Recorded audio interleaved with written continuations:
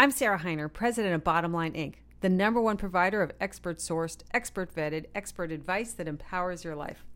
I'm thrilled to be talking today to Dr. Cynthia Green, who's one of America's foremost experts on brain health and is the founding director of the Memory Enhancement Program at Icahn School of Medicine at Mount Sinai in New York City. Her company, Total Brain Health, develops evidence-based brain wellness classes and programs used at many leading institutions. And you can learn more about Dr. Green and her work at totalbrainhealth.com. So welcome, Cynthia. It's always great to talk to you. Thank you. It's a pleasure to be with you again. So, and our topic today, I have to laugh at ourselves because we want to talk today about how our brains and the aging brains need to adapt to the new workspace. And what did we just do but spend 10 minutes, 15 minutes trying to deal with technology with three, what I'll call old brains, right? Our 50 plus brains who are trying to set up technology, get it going. And, you and I had talked earlier that the brain needs to work differently in our land of digital and computers than in the old-fashioned analog world. Yes, although I think that we like to blame our brains when sometimes it's the technology. Well, no question. I'd all love to. I always say, like the New York subway system, it's great when it works. Right. But, I think that one of the things that happens as we grow older that can be impactful in the workplace is that we have more difficulty with certain intellectual skills. Those skills being things like sustaining or holding our attention, thinking quickly, thinking flexibly, all which support memory and executive reasoning. However, one of the promising bits of information to share is that research shows that when we work out those skills, we can better maintain them. let's back up a little bit, okay? Because, at the core of work, we've always had numbers and words at work, right? And even technology. So I used to type on a typewriter. Now I type on a computer. So what is it at the core of the skills that I need that have changed in the workplace? So I think that that's true. And I always joke to people, we don't have to go and track and hunt and skin and cure our meat, right? We can just go to the grocery store. So you could say that all the time as technology moves forward and society advances, that we are able to move away from certain skills and knowledge to new ones. I think what is most challenging to the older brain currently is the rate and pace at which we are working. That there is a lot of information that we juggle. So we have information not coming to us, if you will, on a straight line, but from multiple pathways.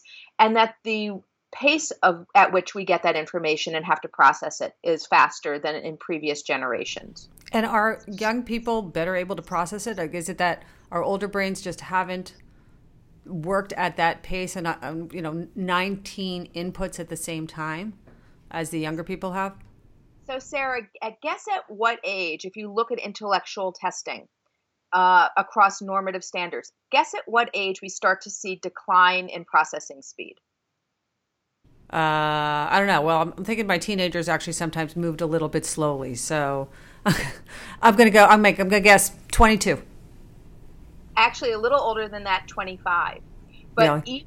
For most of us, when we look at people in their 20s who are just entering the workforce and we have our concerns about whether age is affecting our performance, we don't really think about the fact that processing speed may start to slow around our mid-20s. So it's not until we're older, probably in our 40s and 50s, that we start to be concerned about our processing speed.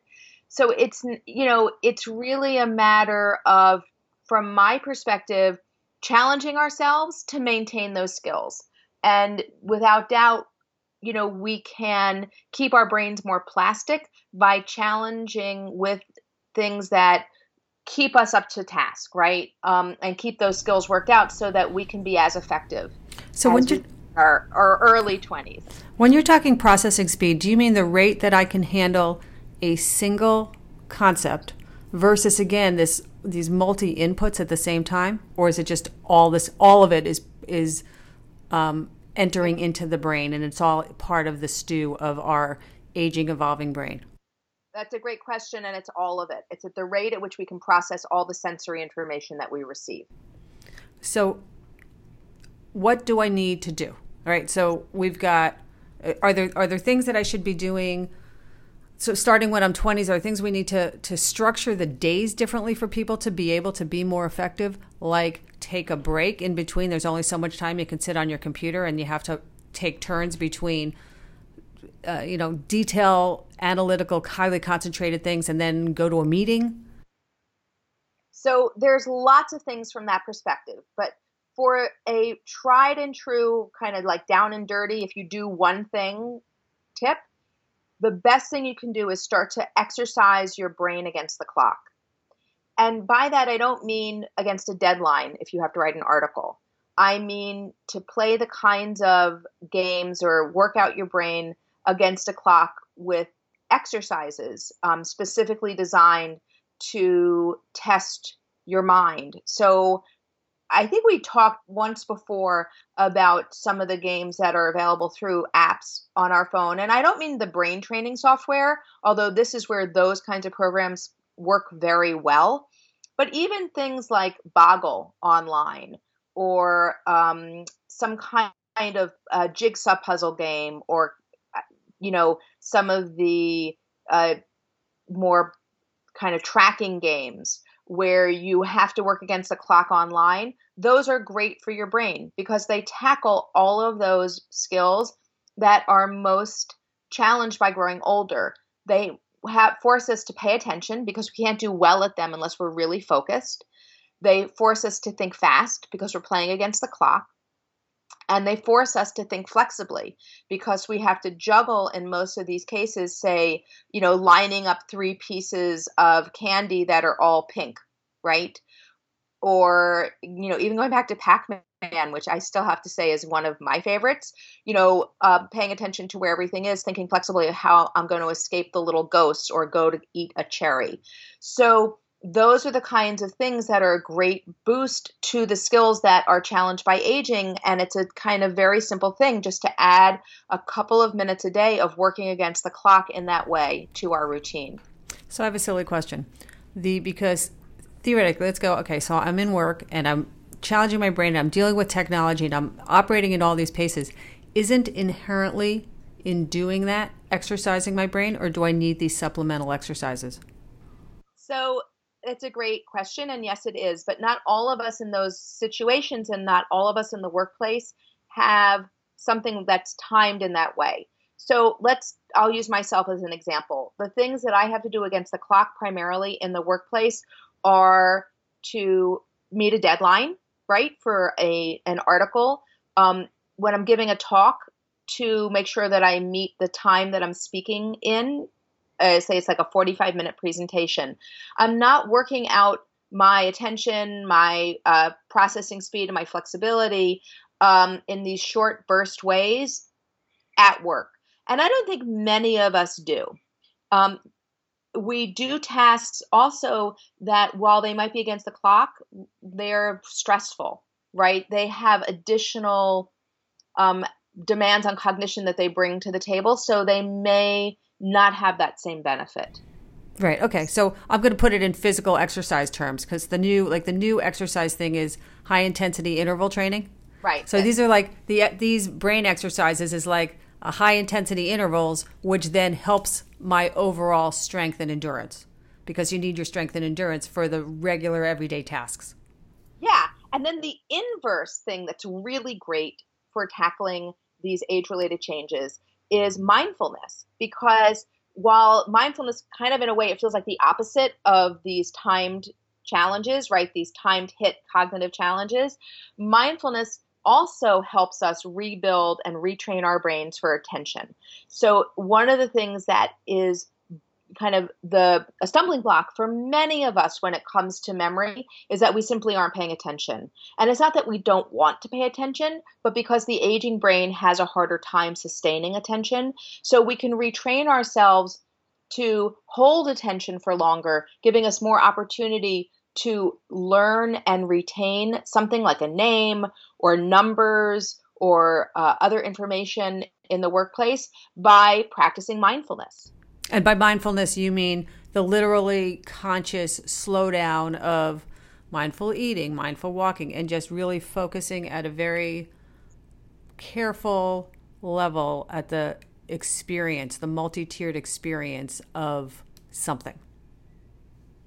Yes, and there's lots of simple ways we can be more mindful. So for some people who, really don't like the idea of full out meditation, right? And taking 10 to 20 minutes a day, even to meditate, even being mindful to one aspect of sensory experience. So you kind of really hold your focus, say, on when you go out to get a cup of coffee, on the experience of what you are seeing around you. So not being distracted by the chatter in your head about the project you left behind on your desk or the call that you're expecting to have with a client, but really focusing on your experience in that moment of the sights around you or the smells around you. So it's a kind of uniquely focused sensory experience. And is that allowing me to focus better? Is that allowing I'll call it my muscles to rest? I know when I meditate, it's allowing all the chatter, all the noise, all the inputs, all the freneticness of my day to pause. Right. And that's what it does, because what it does is it forces you to focus on one thing.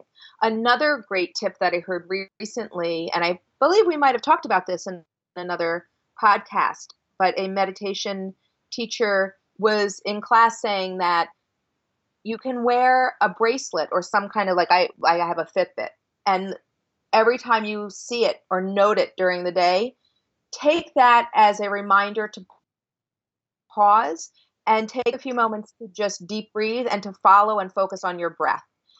I'm most interested in giving people an introduction to these kinds of opportunities. So it's not the same, no doubt, as if you were to commit to a meditation practice of 20 to 30 minutes a day, but it's still better than not having anything like that.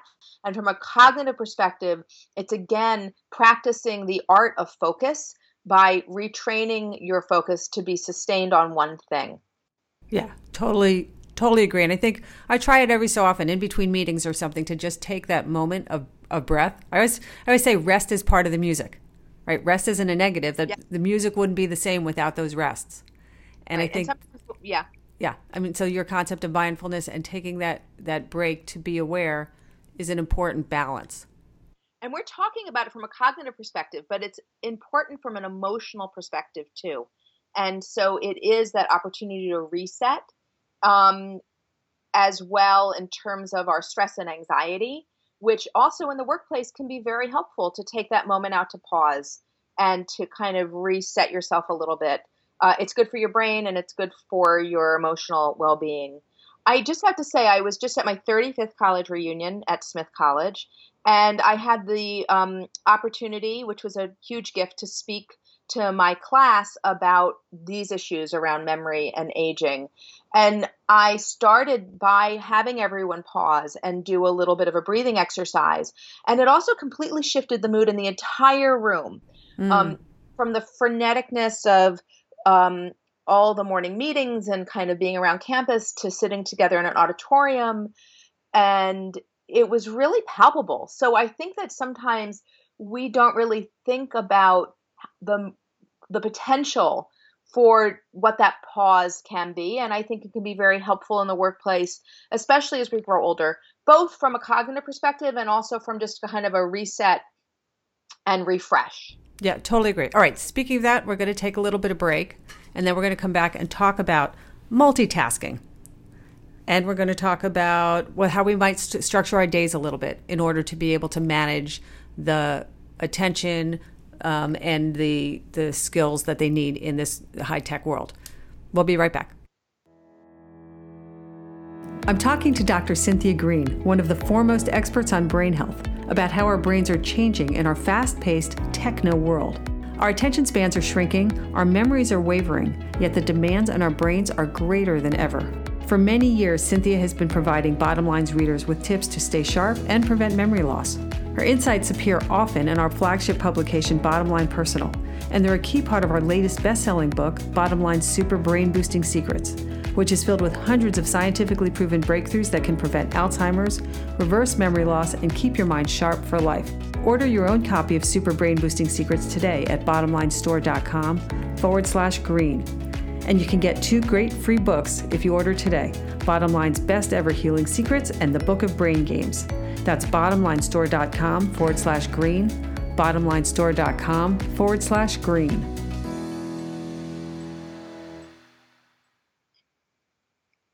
Well, we're back with Dr. Cynthia Green, and we're talking about the skills that we need as we age in the workplace, because our brains actually begin to slow down in many ways. So what do we need to do? We're talking about the exercises that we can do to be able to maintain focus, which really, Cynthia, you said is really the most important thing, that we lose our attention as we're aging. And it's important to do those exercises to retain focus and abilities.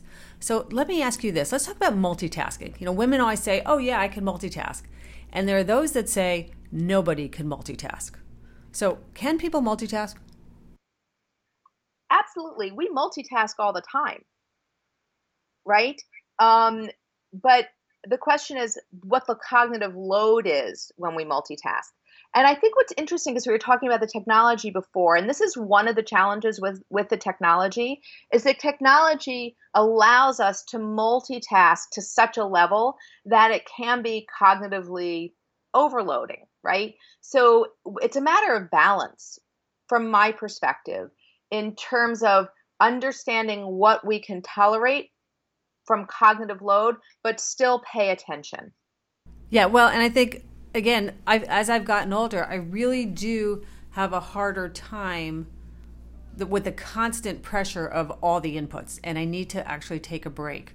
So, in fact, should I schedule my day? Is it good for people to do like the multitasking, high-intensity work, and then take a little break, take a 5-minute walk, take a mindful moment? We were talking about mindfulness a bit ago, to be able to reset the head.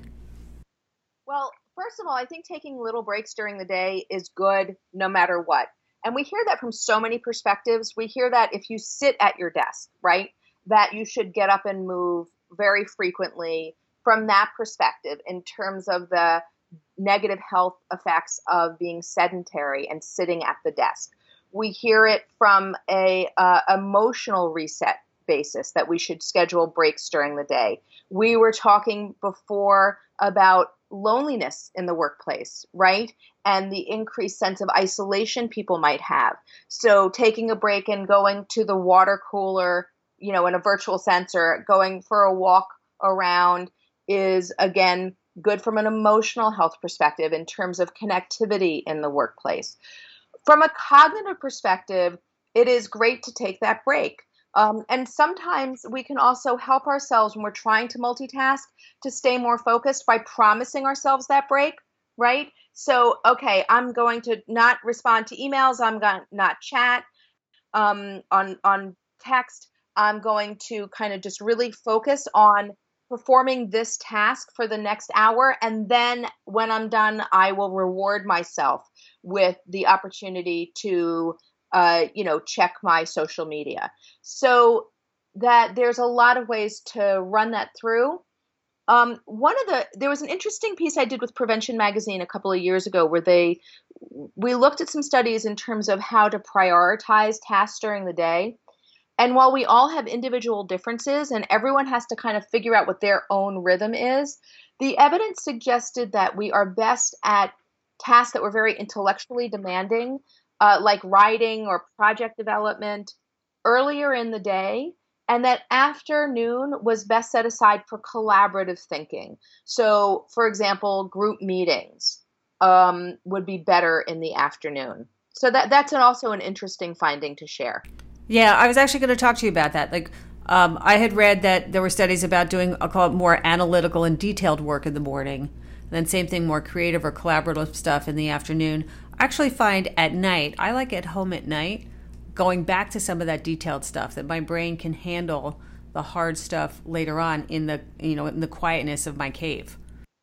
Which might be because you don't have the distraction of the office and all, and being in an executive position where a lot of people are looking to you, or you have a lot of meetings, a lot of decision making to take care of during the day, you have that quiet time again in the evening. Exactly. Well, and also, so let's go back to a second, like the long concentrated projects. One thing that I found also, that sometimes if I'm writing or I'm doing heavy editing, I need to take, I like the 5-minute projects in between, because I'm working on a big, long project, but can only concentrate for so long. And again, maybe that's because of my aging brain and my attention span. But if I take a break and do like a 2-minute, wrote a quick email to somebody that I have, because that came flying in my head, all the stuff that you got to do, and take a break and do like a 2-minute thing on the side, and then I can come back, and I come back a little refreshed with fresh eyes back to that project that I was doing. Is that another tactic? I mean, I think that might be a tactic that works for you, but for someone else might be very distracting. So that would never work for me, because I would every 5 minutes find something else that I have to do, and I'd never get the project done. And, so I have to write, which is a lot of the time. I kind of am the kind of person that needs to be locked away. And I recently even joined a shared office space near my office, solely because in that shared office space, where it was relatively inexpensive to join, but you can't talk on the phone. So when I go there to write, which is what I use it for, I can't do that, right? I can't allow myself that interruption. So again, we're all different, and we all can organize according to what works for us. But what most people don't do is think through what works, right? So by the fact that we're having this conversation, I would hope it might prompt some people to think, well, when am I at my best? When do I find it easier to concentrate? Is it the morning? How can I set aside time so I'm not interrupted? Can I use checking my email or my Facebook as a reward for concentrating, and then maybe move myself into longer periods of time of not being interrupted?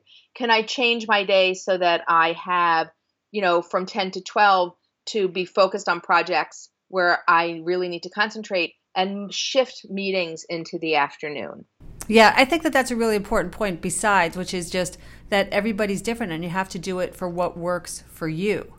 Just like we always talk about dieting or exercise, what works for you, so that what I need to be able to focus and then take breaks is going to be different than what other people use. And it's okay for people to experiment with different styles. Yes. Yeah. And the one thing is universal is that taking a break. And I think that's ageless, right? That has nothing to do with whether you're older or younger. I think the opportunity to walk away, right, for a little bit, whether you just take a walk around the block or you walk down to get a cup of herbal tea, right, not just focusing on the coffee, or to, say hi to a colleague. Getting up and walking away a couple of times during the day is really good for your body. We know that, and probably also good for your brain. Right. All right. Dr. Cynthia Green, thank you so much. So in sum, we need to continue to do exercises for our brains, to exercises that are helping us focus, helping us maintain our attention, a lot of the games. Are there any games, you mentioned Boggle before, any other place? Does TotalBrainHealth.com have games on it, or are there places that you recommend people to go? We don't. And this is, as I said, this is where the brain fitness software comes in. If you're the kind of person who loves to, keep your brain challenged online and would like the idea of almost like a personal coach, where you get a level of challenge that is tailored to you and then gets harder as you get better, those programs are great, but they're not necessary. And you can also find other kinds of apps and games. I personally really love some of the Zynga word games. They have now Boggle with friends, because not only can you play Boggle against the clock, which is a great word game, but you can play against other people in competitions. And it does get harder as you get better. And so that's a great one. Some of the jigsaw puzzles online. There's a lot of great stuff out there. The main issue, of course, is to play against the clock. So right. That you have the pressure of time. Right. So conversely, in terms of the meditation or mindfulness, there's also some great apps such as Headspace that have become very, very popular for gaining experience and help with mindfulness. Perfect. All right. Dr. Cynthia Green, TotalBrainHealth.com. Thank you so very much. Thank you. It's always a pleasure.